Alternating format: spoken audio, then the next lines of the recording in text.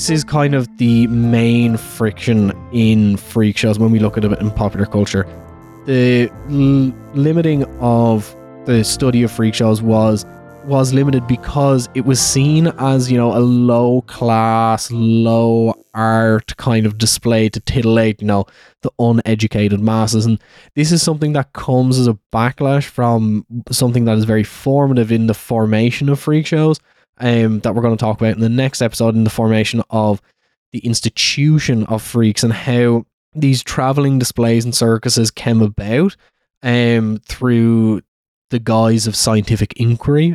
This is illuminating about how our understanding and attitudes have shifted so much in the study of this phenomenon, that now the freaks are seen as not so much aberrations of nature and curiosities of deformity, but instead as people first and foremost.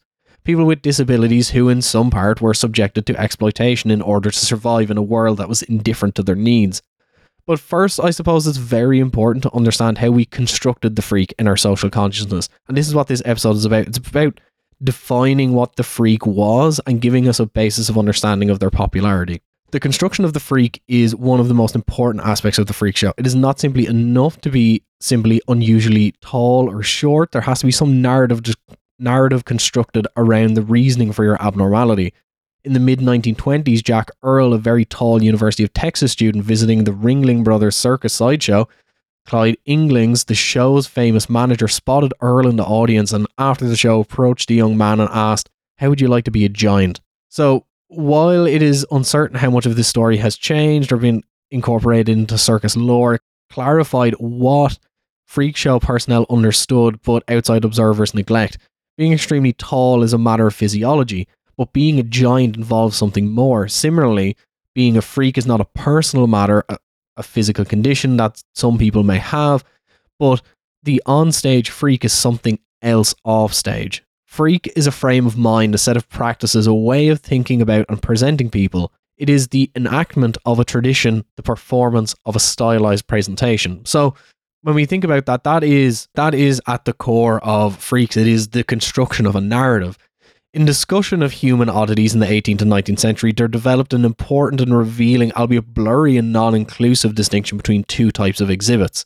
The distinction is revealing because it illustrates the connection between science and freak shows, a connection that showmen profited by and tried to maintain well into the 20th century.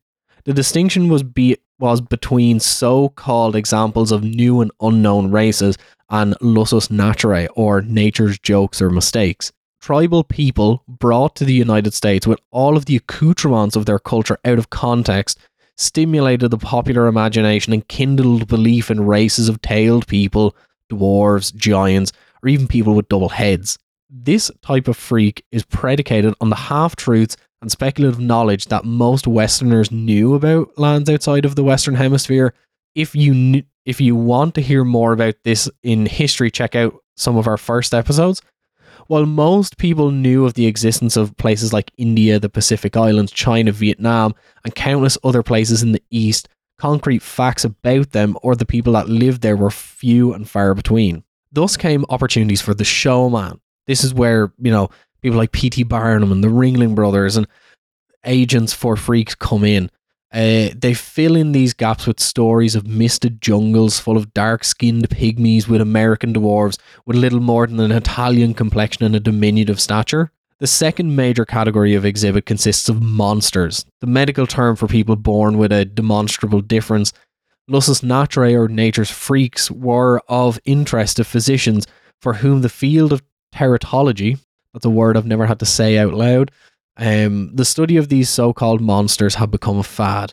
In the last quarter of the 19th century, the blurred distinction between species and freaks of nature became moot.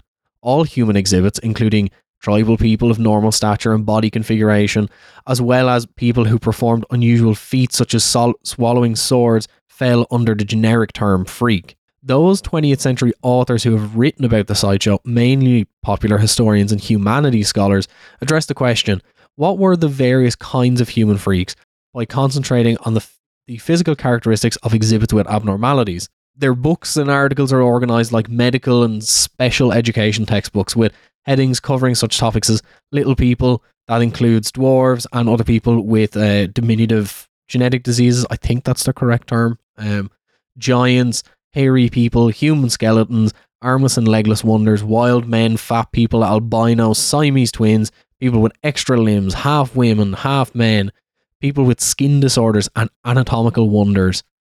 They are eager to provide readers with a quick course in genetics and endocrinology and embryology. One of the most widely read, Drimmer's Very Special People, romanticizes exhibits by casting them as courageous warriors battling their disadvantage they received at birth. These writings, however, ignore exhibits without blatant physical abnormalities, not to mention the social construction of freaks. And it's endlessly funny to think about that simply a woman with facial hair or an obese person was enough to constitute a freak of nature. It's sad at the same time, but when we think about how little we knew about the wide world and like how people are different, is really, it illuminates how different we were at that time in terms of knowledge and how much. Those were the general categorizations after the golden age of freaks. During the height of freak acts, they are generally broken down into 3 categories: born freaks, made freaks, and novelty acts. Born freaks are people who had genuine physical abnormalities who developed them naturally.